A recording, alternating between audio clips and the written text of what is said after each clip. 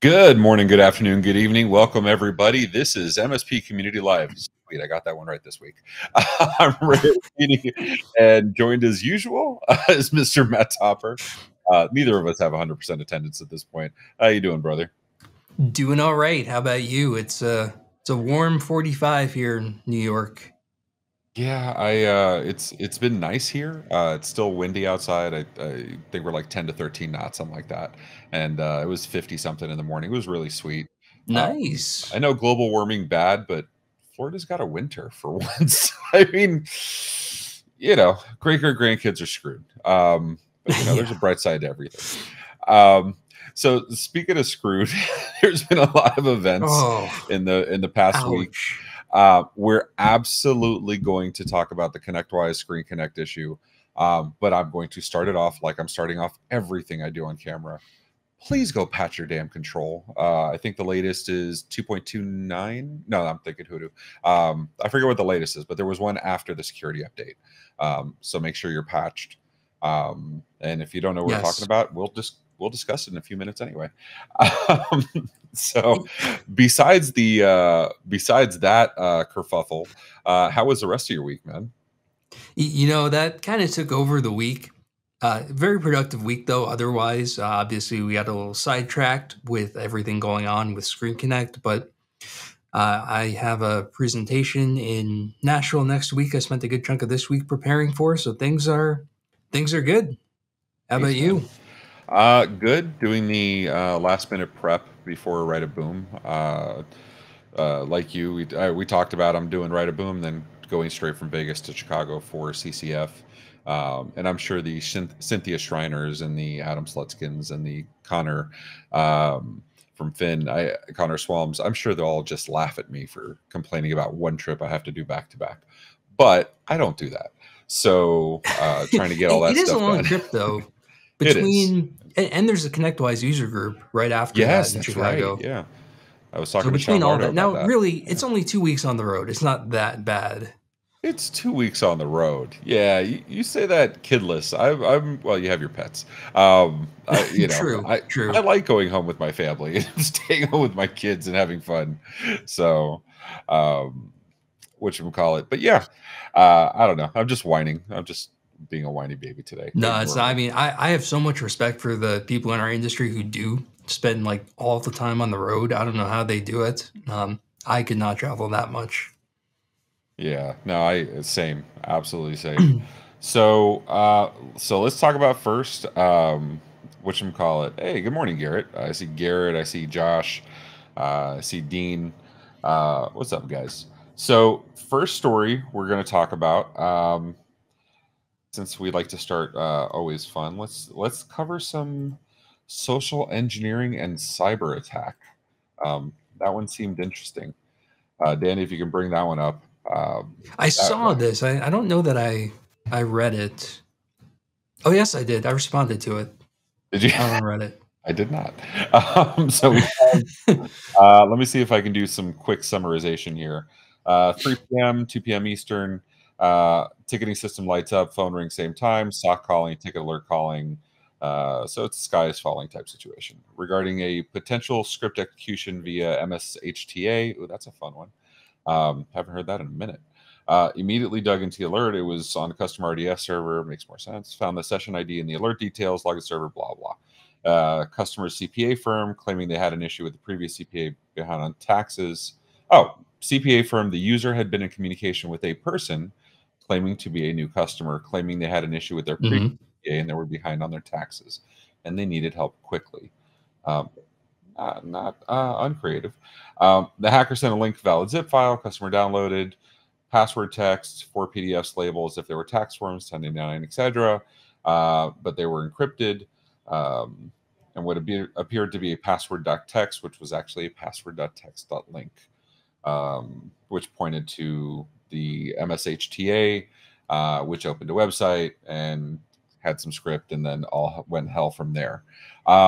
MSHTA, just a quick sanity check. Those are the Microsoft HTML application files, right? Those are basically wrapped up web pages that have a little more power. Right. It's just another mechanism to download files off the web without having to invoke some external executable, right? Something that, like with certutil happens, or that with bits or any of those other mechanisms that you might use as a threat actor to download a payload. Yeah. So you read this, you responded to this. What's your initial feedback when you were reading this? So when I was reading it, one thing I think this was the thread that had um, they said it didn't get picked up by their EDR, like there wasn't an alert from it, but they did get an alert Yeah. from the SOC, which I thought was interesting. Well, how would And the SOC get it? Well, logs, I guess. If the EDR didn't pick it up.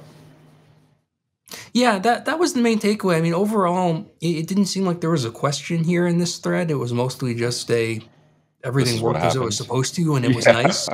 And Yeah. my big reaction, it was nice to see that success story. Although I was Same. interested, to hear more details from the technical level, if they knew them, about how exactly this was detected, based on the comment that there wasn't an EDR alert and how quickly it came out. It must have just been some very quick proactive threat hunting. I assume there wasn't really much detail there. Yeah, I definitely, the nerd in me would love to hear more of the detail to it, just because I'd like to know what the hell happened. Um, Perfect opportunity, I would think, for some user training about authentication. I'm trying to find the video. Oh, there we go. We did whatchamacallit. We did an MSP dispatch special report with Huntress not too far back. I'll put the link in the chat. Um, but this was whatchamacallit. Huntress had a very similar thing. One of their vendors sent over a payment request and didn't. Their process was, dual checks, and they found out it was Yeah. a phishing scam. And the vendor had been compromised. Their Huntress's vendor had been compromised. So we talked with one of their heads of the finance departments over at Huntress, and we were talking about, not technology didn't save them, process saved them. So I love that. So I invite everybody to go watch that video. It's actually pretty interesting. Um, what about you guys? I don't want to say, it's not like you were an MSP 10 years ago. It wasn't that long ago. It Sometimes it feels like feels it that though, long right? ago. But like I'm thinking back to my MSP days. We did have, and I was out of MSP longer than you, farther than you. I exited MSP like 2016, 2017. Mm. But I don't remember back then identity verification being as crucial, not discounting it's a need, it's not a question, but I don't remember it coming up as often back then. Did you come across it? Did you have policies to prevent, how did you address it, if at all? It was just starting to be something MSPs thought about when I left.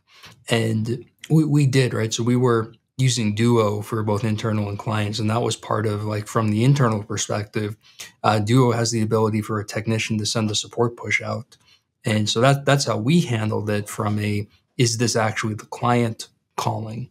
Um, that worked out very well. Now, there is also the uh, not totally solved issue of, from the client side, authenticating you, the MSP, right? If I'm a threat actor, I would love to call up my client and say, "Hey, I'm from, Matt's MSP.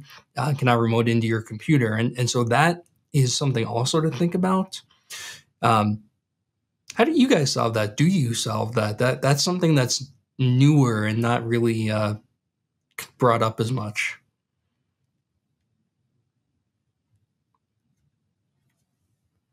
Your audio muted out, right? Because I muted myself like an idiot always.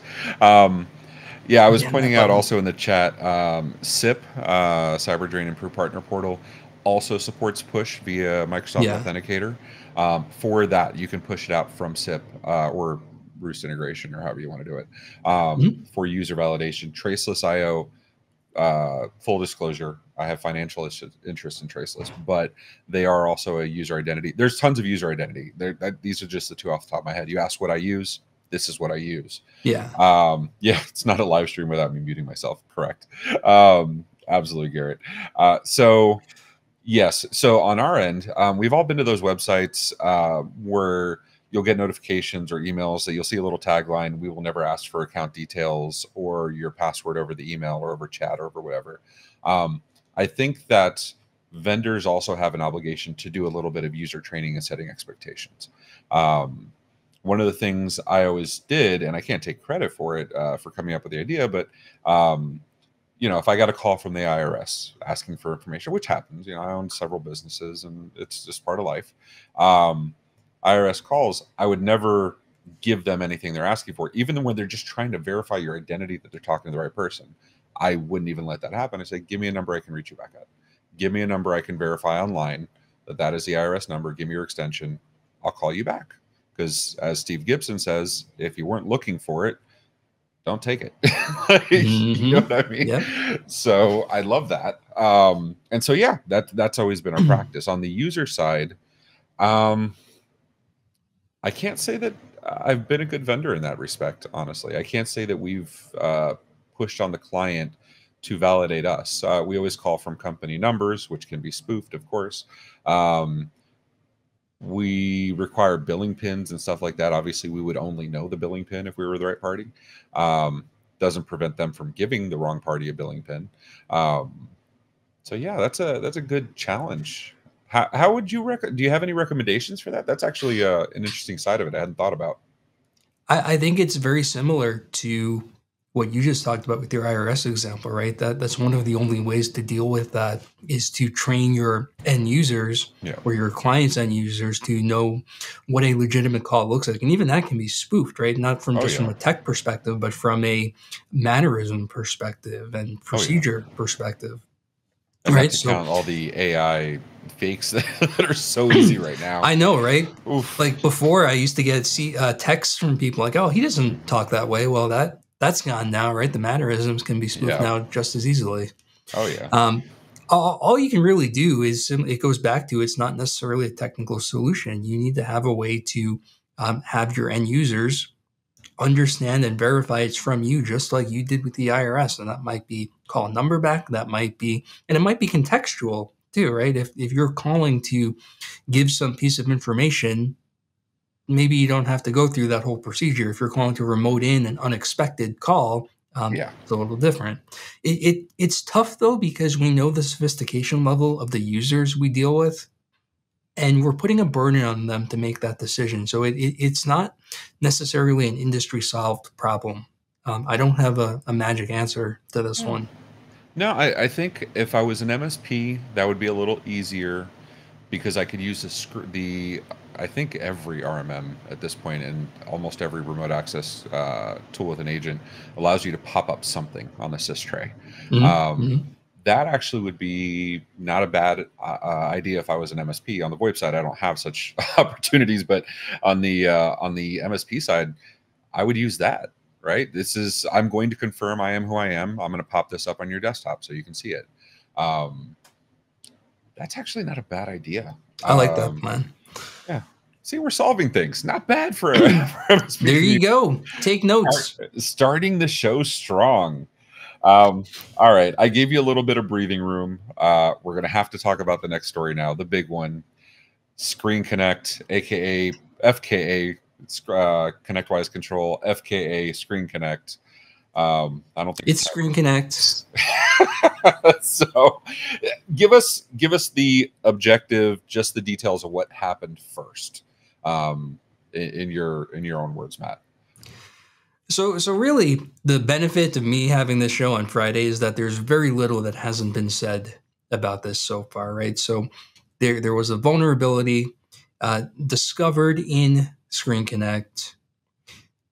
It was responded to. Cloud instances were updated before the patch came out or before the vulnerability was announced to everyone. The new patch came out, and everything that's happened since has mostly been an effort to get on-prem partners to patch. Things have happened since then, including not allowing licenses to check in if they're not updated, allowing old, outdated versions to upgrade without having to have a license check from the sales perspective. So a lot has happened in this effort, but it's really at this point an effort to get the messaging out. And the frustrating thing about that, I think this was mentioned on that CyberCall episode on whatever day that was, if you're watching this show, the chances that you don't know about this already are near zero, right? Yes, If you're the 100%. people we interact with normally and that pay attention in the industry, you already know about that. And so that's why there have been efforts to try and get the either you don't pay attention or maybe you have some on-prem server that you might have forgotten about, right? To get those updated. That's the real risk. The other important messaging to get out is that if you somehow made it to this point and haven't patched yet, Mhm. installing the patch is only step one, right? You need to go and figure out if you were already compromised, and you likely were by now. Yeah, and that's the thing. Like, it feels like every time we cover something like this, and I was reticent to even discuss it today, because you're right. Anybody watching this patched it. They're aware of community events. They're aware of what's going on. They're patching it. Mhm. So it's the same conundrum I have with MSP Dispatch when we cover a Forta OS vulnerability, which seems to be like every other Thursday, or we cover, you know what I mean, or we talk about MFA, some breach because somebody didn't have MFA enabled or some stupid thing. And I greatly understand the audience. The audience that's watching live probably knows better. We get a non-zero number of viewers after the fact that are not people I've ever met in the MSP space, that are just starting out, that are just whatever. So that's what it ultimately led me to make sure we brought it up here. Um, I did want to ask, so, and given that you're a ConnectWise employee, completely understand if you don't want to answer this for whatever reason. I did want to ask, though, just because you mentioned the license check. So Patrick Beggs made his official title is he CSO, or what is his official title at ConnectWise? Yeah, CISO. CISO. Okay. So Chief Information Security Officer, brilliant guy. Anybody ever have a chance to go talk to him in person? One of the nicest human beings on the planet. But he put out a LinkedIn post, I believe yesterday or earlier this week, notifying that ConnectWise had made the decision to shut down to disable the on-prem instances that had not yet updated. In my private MSP chats, the conversation came up, well, how would they do that? Does it mean backdoor access, blah, blah. To me, the simple answer was, well, I know the apps check in for licenses all the time. To me, that's how I would disable something, that or API keys. But API keys wouldn't be at play here. Was that the actual mechanism used? Are you allowed to disclose the mechanism ConnectWise used to disable the systems? I'd be speculating the same way you would, right? I'm not on Okay, fair enough. the product team. It's got to be something like that. If it were me, um, some kind of license renewal is probably the mechanism I would think of first. I don't know if that's what was used. That's what would make sense to me. Yeah, and that was the thing. Like when people start saying, "Oh, backdoors and this," I'm like, "That's not the same thing." Backdoor to me is when Zyxel had the hard-coded password for root access. Remember those days? Yeah, Or when that's a little Fortinet did the different. exact same thing. Um, that kind of stuff for the VPN client. Those things, those are backdoors. Those are absolutely backdoors. License checks, making sure you can access services. Those are not backdoors. Those are standard operating procedures for any software application. Um, so I I, mean, right, the absolute last thing I would want as a vendor is the ability to execute arbitrary commands on systems that my software was installed on. Um, yeah, right, that just sounds awful to me. So it I'm does. pretty Yeah. confident we didn't do anything like that. So let me. Okay, so now separate from ConnectWise. This is not no longer a ConnectWise conversation. Um, we had there was a story I think 2.5, 3 years ago at this point. There was a ton of open. I don't remember if it was pfSense or Linksys routers or something to that effect that had an RCE, very easy RCE, and some call them hacker. Somebody went in and just logged into them. Oh no, it was MikroTik. They logged into a bunch of these devices, Oh updated the yeah, I remember firmware, this. and left a message, right? And they were like, "Hey, we did this."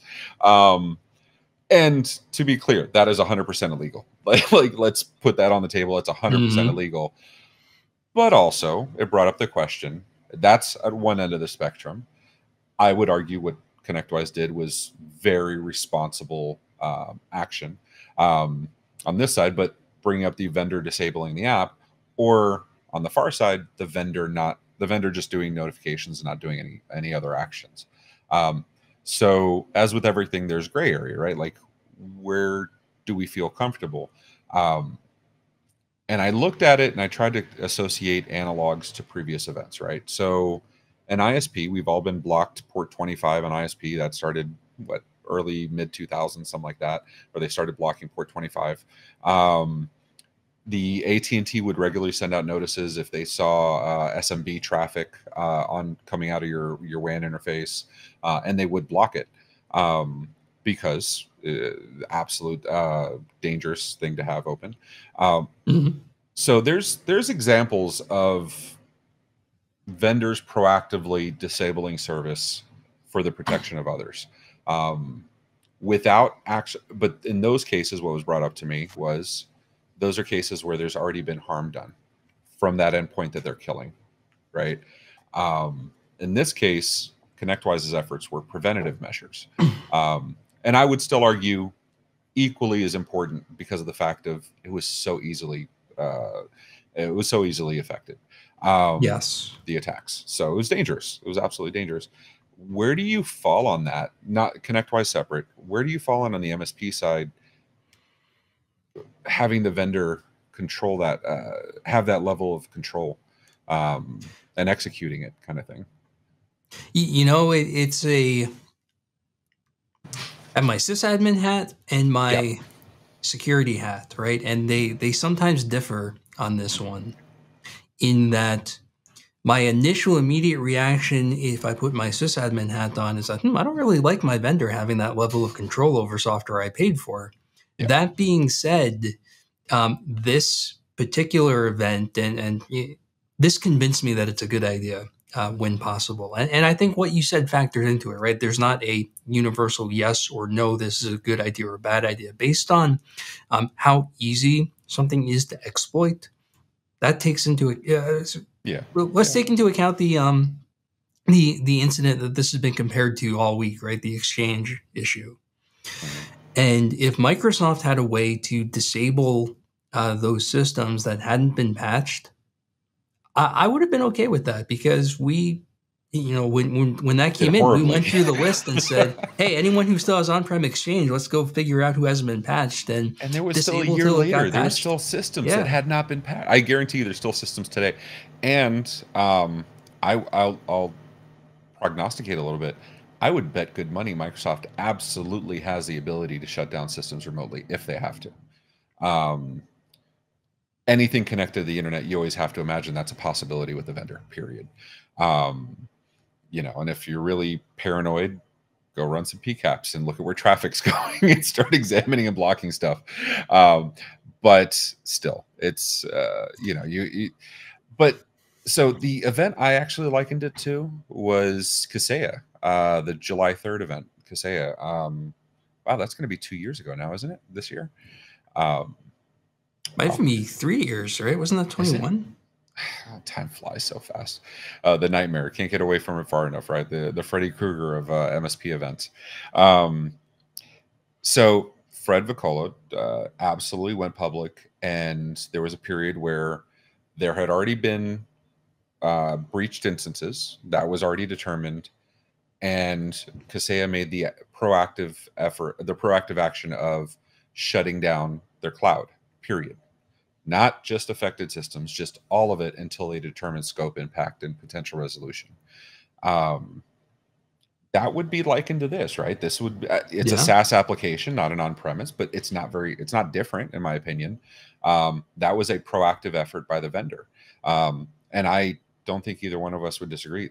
That was a good proactive effort by the vendor. It was unless they were completely sure of the scope. That was really the only responsible option to take until they understood the fallout. Same thing happened with Rackspace not too long ago, right? Yeah. With what was it? China. There was a Chinese actor doing data exfiltration or something to that effect, or they had seen potential signs and they proactively addressed it. No, I love that. I genuinely love that, because we go back to how many times we have to discuss lack of MFA, have to discuss user identification. Even with the best of things, we're identifying stuff that I'm falling short on, and weren't even considering previously. So it stands to reason that if the vendor has an ability to protect, they also have a responsibility to protect. So I'm not I going to agree.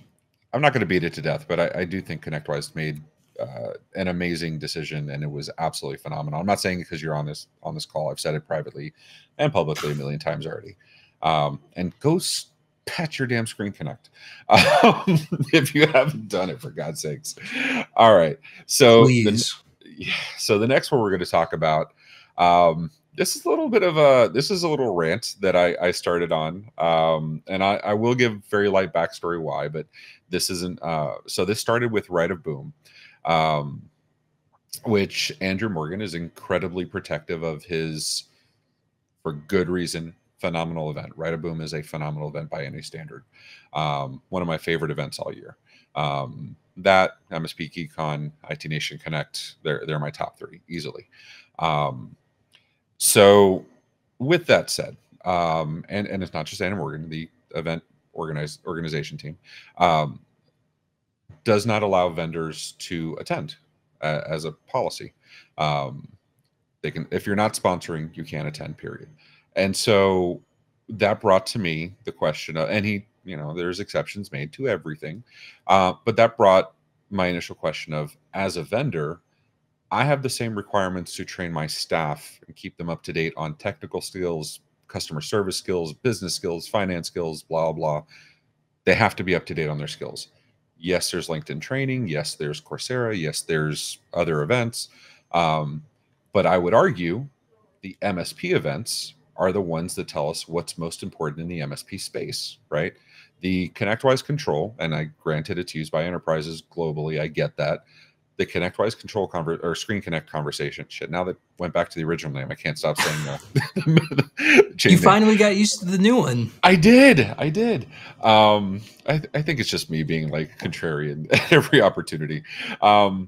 So with this, the Screen Connect issue, yes, global impact, but I don't believe the same conversations were as common outside the MSP space, right? Yes, it comes up in the IT space overall, but MSPs were talking about it and are still talking about it nonstop, right? That's the core of where the conversations take place.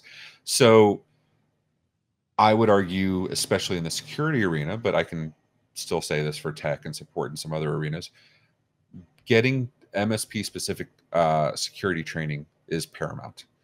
To be a vendor, to protect my company in the best interest of the MSP, I think that there's a component there. So, and I'm not calling Andrew out. I'm not calling Right of Boom out. He's not the only conference that does this. And there's reasons for it. There's limited seats. There's the priority for the intended audience. Also, as a sponsor, I would absolutely complain if I didn't have enough MSP attendees. So there's two sides to the coin. But I wanted to address not the Right of Boom thing. I wanted to address the vendor training opportunities thing. You had some, we don't have to call out any conferences. You don't have to be like me, but you had some issues when you were at Gradient, right? Where you had a security role, right? What was your title at Gradient? I don't know. Director of security, I think. Something security. Matt the security guy is basically what it was. Yeah, kind of. Yeah. But you had your own challenges, right? Trying to get training and attend some of these events. So not only that, right? Not only was I in a security role, I was still active in the MSP security community at the time, right? I was still, on Geek and Reddit and all that stuff. And I found it difficult to attend conferences as a vendor. Yeah. Right of Boom was one, but certainly not the only one. It happened to numerous ones. And I question what the answer is here, because like you mentioned, if you're sponsoring, you want to talk to people who have the capability to purchase things. Is there maybe some kind of way to have a different ticket type or different event types, or just some way to be able to get that connection without inviting vendor salespeople? And that's the challenges too, right? Because if there's a way to allow that, all the salespeople are going to say, "Hey, I'm a security guy." It's true. There's always going to be the bad actors, and it's not even a small amount. I mean, we've all seen the complaints on Reddit and elsewhere, and Geek and everywhere else of vendor X did something sleazy or something whatever across the line. Um, so yes, there's always I can't remember any conference where I haven't had a guerrilla salesperson, somebody that's attending as an attendee and they're, taking opportunities to try to sell at every opportunity. I get that. And also, it should be stated, MSP GeekCon was actually very public about the financials for last year. Most conferences, the conference pass that the attendee pays does not cover the entire cost of that attendee. Usually it's like a 60-40 split. You're covering like 60% of the cost. The sponsorships and all the other stuff make up that difference, but it is absolutely a loss leader for the conference promoter on the attendee side. To which I would say, charge me double as a vendor. Right? Give a limited number of tickets, charge me double. Because the other half of the thing is when I'm going to an event, I'm sponsoring, we're taking our sponsorship team, but it's also, we're already going to be there. That's the best time to take some of my people for training, right? To be fair, my CTO and he's not a CISO, my CTO and my security officer are going to be at Ride a Boom. Just so that we're not complaining about Ride a Boom specifically, but it's a challenge.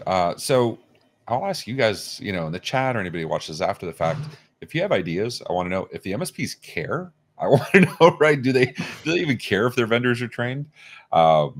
Maybe we'll get and before anybody says it, yes, we do send people to RSA and DEF CON and the other conferences. Absolutely do it. Anybody that's ever attended a DEF CON knows damn well it is not the same thing as an ITN secure, right? Like those are not the same. It's a little different. So yeah, there's a Jack for every Jill, I guess, is the easiest way. All right, so let's look at some of these stories. What we can cover. Were there any that pricing with bundling kills me? Are there any that jumped out at you?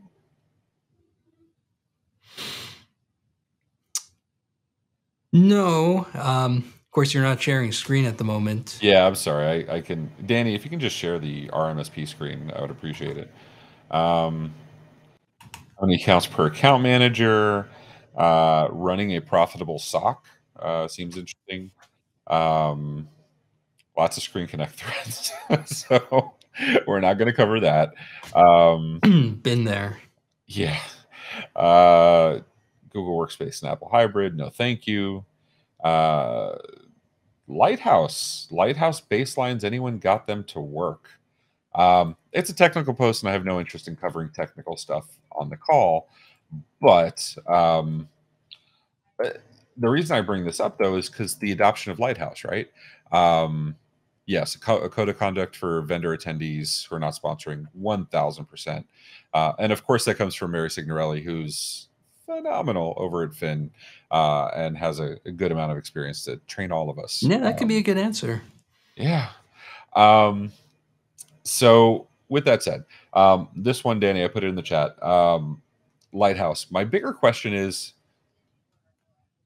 do you know anybody using Lighthouse besides Kelvin? Do you know anybody using Lighthouse? Besides Kelvin? Yeah. Yeah, not so much. I mean, so for those that remember, Lighthouse came out a couple of years ago, I think, at this point as an alpha. I don't even know if it's public or if it's production or whatever the hell the term for SaaS is at this point. Go live, I guess, or it's out of beta. So basically, Lighthouse was meant to be a CSP style management platform. I know it got compared a lot to like RMMs, and it was the end of RMMs, and that's what all the news stories were.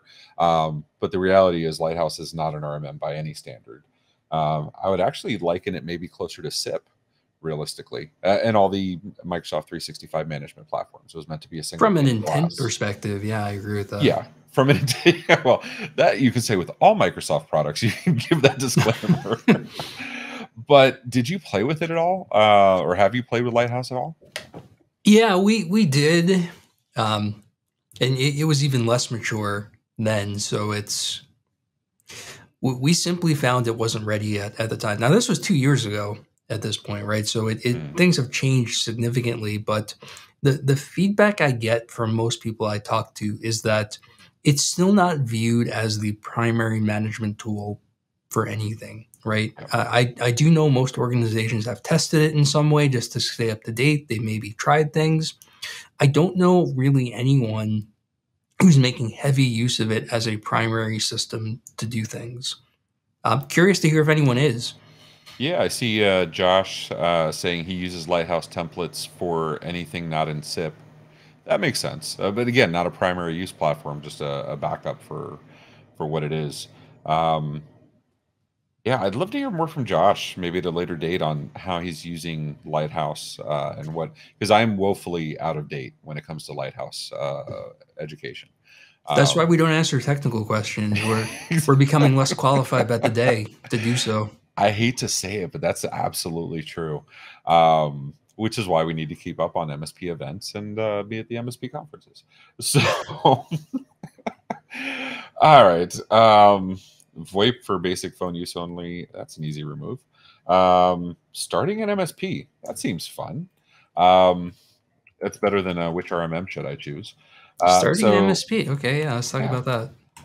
Very broad question here, but how hard is it to start an MSP in such a dense and competitive sector? Could someone who comes from a technical background start their own MSP? And what skills would they need to develop to start making sales and getting clients? Assuming Well, that they were not wrong. Very broad question. Very broad question. So, assuming this is not like guerrilla marketing from some salesperson, I'm going to take it at its word that it's somebody interested. I will start off with giving kudos that you're asking the questions before going down the path. Good for you. This is the polar opposite of what most people do and just say, hey, I'm going to start charging people. What can I charge them? So you're starting, if you were going to start an MSP today,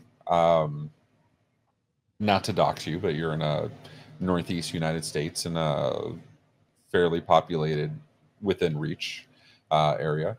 You guys know where I am. I know exactly where you are. I'm just not putting it out publicly on video, dude. So I'm in upstate New York. I think everyone knows that. All right, fair enough. So New York has a fair amount of MSPs. I know many of them. They're friends. Yes, most of them are on NYC, of course, but all over New York. If you were going to start an MSP, say in NYC, right, in New York City, yeah, that's a saturated market. Yeah, and I'm in Miami. I'm saturated markets, right? How difficult would you think it would be to 1 to 10? To make it easy to answer, how difficult do you think it would be to get in there and actually get clients, be competitive? So it's two different questions, right? Yes. And the reason I say that is if I personally wanted to do it, I think I have enough contacts here to do that. Mm-hmm. But if I were someone who was, maybe who had just been a tech my entire career or didn't spend time networking with other businesses, it would be extremely difficult. Yes. And even then, I'm primarily, I do have a lot of business experience, but certainly not a primary business person, right? That would be a steep learning curve for me to do that. So there's two aspects there. So I would say for me starting it, I don't know, 6, 7, 8, somewhere up there. If I were like, hey, I really like playing with tech and trying to start in a saturated market, 9, 10. And I think the biggest thing is there is that techs are going to find sales extremely difficult. Yeah. It's not that you can't start an MSP as a tech, it's that you have to realize a business is not just tech. If you can't do sales, you can't afford to do the tech. You won't have tools. If you can't do marketing, you won't get the leads for sales. If you can't handle business, the whole thing will fall apart and you'll be broke within the first year. Yeah. So yeah, mine's not very different. My answer is not very different from yours at all. I think if you try to do it yourself, it's a solid 10. If you go into it with planning and understanding your areas of deficiency in the beginning, And before you roll out, say, I need to bring in this person to be able to do this. I need to be this person to be able to do this. Or you're going to take time to educate yourself first before starting down the MSP path. That's a different conversation altogether. That's make a business plan, make a one-page business plan. I believe Ian and Carrie Richardson have some out. I know Kyle Christensen has some out with K7 Leadership and Empath. They're out there. One-page business plans are easy to find. Have a plan. And then if you do that, I would argue maybe that brings you down to a 6 or a 7. The other thing is it's not, understand your own limitations, right? So the value I bring is the like technical vision to this. And I can do business and sales not as well as a business person though, right? And so like the MSP I came from was founded by 2 people, a business person and a technical person. That's not a bad way to go if you want to get into this industry, right? That's a beautiful don't try and start to muscle through it. Well, because and even with that, for those that saying, oh, damn, I need to go find a business person. I need realizing your limitations, like Matt said, but also understanding, can you do it reasonably enough, right? No, well, in my case, I'm kind of a different animal, but because I was raised in business and then my career was tech, so it's a different animal. But if you can go in and say, okay, I'm going to learn how to get the next 10, 15 leads. I'm going to close one deal so I can get that 2,500, 5K MRR. That'll let me hire a salesperson, or that'll let me hire somebody that can help me bring them on, or maybe start to offer a little bit of equity, a little bit of profit share to somebody that can help you on the outstanding areas. Don't be, I don't think, Matt, I don't think you're going to argue with me on this of, it's not black and white. There's creative ways to solve these things. You just have to be aware of the potential downfalls and how to address them. Just, it's doable. I think you're saying know what you're getting into. And if you're a technical engineering type person, designing the most elegant architecture you can is maybe 10% of the work you end up doing. Probably less than that. I'm looking at some of these chats. I love Josh's statement. That goes for any business. 100%. I'm saying this. I can say this with confidence now. I've owned and run several businesses. I still continue to do so. They all start exactly the same. What market share is available? How competitive can I be? What's the value proposition, the market differentiation? What startup funds do I need? What people do I need in place to get the job done? Blah, blah. And I plan on all that before I even file an LLC. Because otherwise it's not worth it. Just don't bother. See, we have Accidental Entrepreneur. I believe that's even a book, Dean. Is it not? Correct me if I'm not. But that's the thing, right? The Accidental Entrepreneur, where, and I know Traction talks about this, where, you're good at something. You realize there's an opportunity to make money off of it. Somebody's interested in paying you. Boom, you have a business. Congrats. How do you get your next customer? Right? And it's a real thing, right? Like, don't go hang out a shingle if you don't have a plan to get customers. Yeah. So I think we beat that one over the head. We are. Anything else before we close out with the CIA promo and the closeout? Anything else you want to say, Matt, before we take off? The only thing I'll add is that the call for speakers is open for IT Nation Secure coming up. So sweet. If you have anything you want to present, please get it submitted. I think it's open through the end of the month. I think March. Or call for speakers. I'm going to see if I can find the link. I'll put it in the chat. So the whatchamacallit. So anybody that wants, because I see some people in the chat that normally do a lot of speaking. Submission deadline March 29th. There you go. So you got till March 29th. Don't wait till March 29th. Submit and see if you can teach us some stuff. Please don't wait that long. Yeah. Are you going to be doing any speaking at Secure? I think I might get fired if I didn't do any sessions at Secure. Just given the security evangelism role, I will definitely be around. And I, since we started this with the challenge of vendor training, I will thank ConnectWise publicly. Not you had no say in it, but I will thank ConnectWise publicly for letting me send my security people, because ConnectWise is not one of the vendors that locks the conferences down. So thank you. We will be sending our engineering team for some education over at ITNS. with that, ladies and gentlemen, thank you so much for watching. We appreciate you. If you enjoyed MSP Dispatch, you enjoyed Community Live, stay on. We're going to have Bits and Books with Marnie Stockman in all of 9 minutes. So, all right, till next time, take care of yourselves and each other. Bye, guys.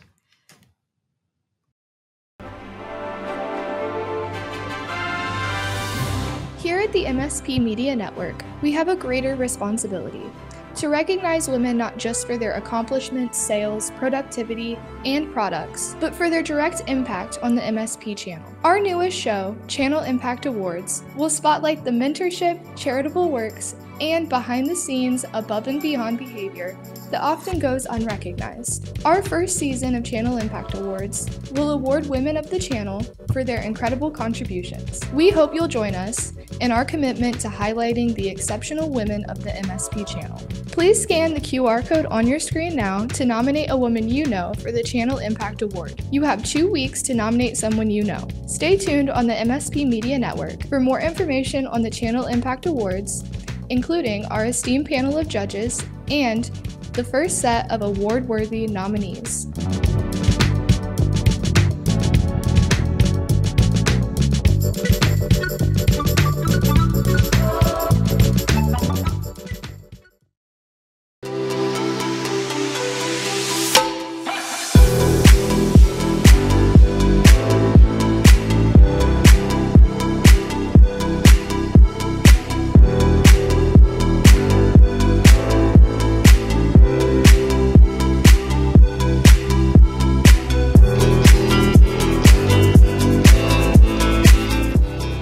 This has been a broadcast of the MSP Media Network.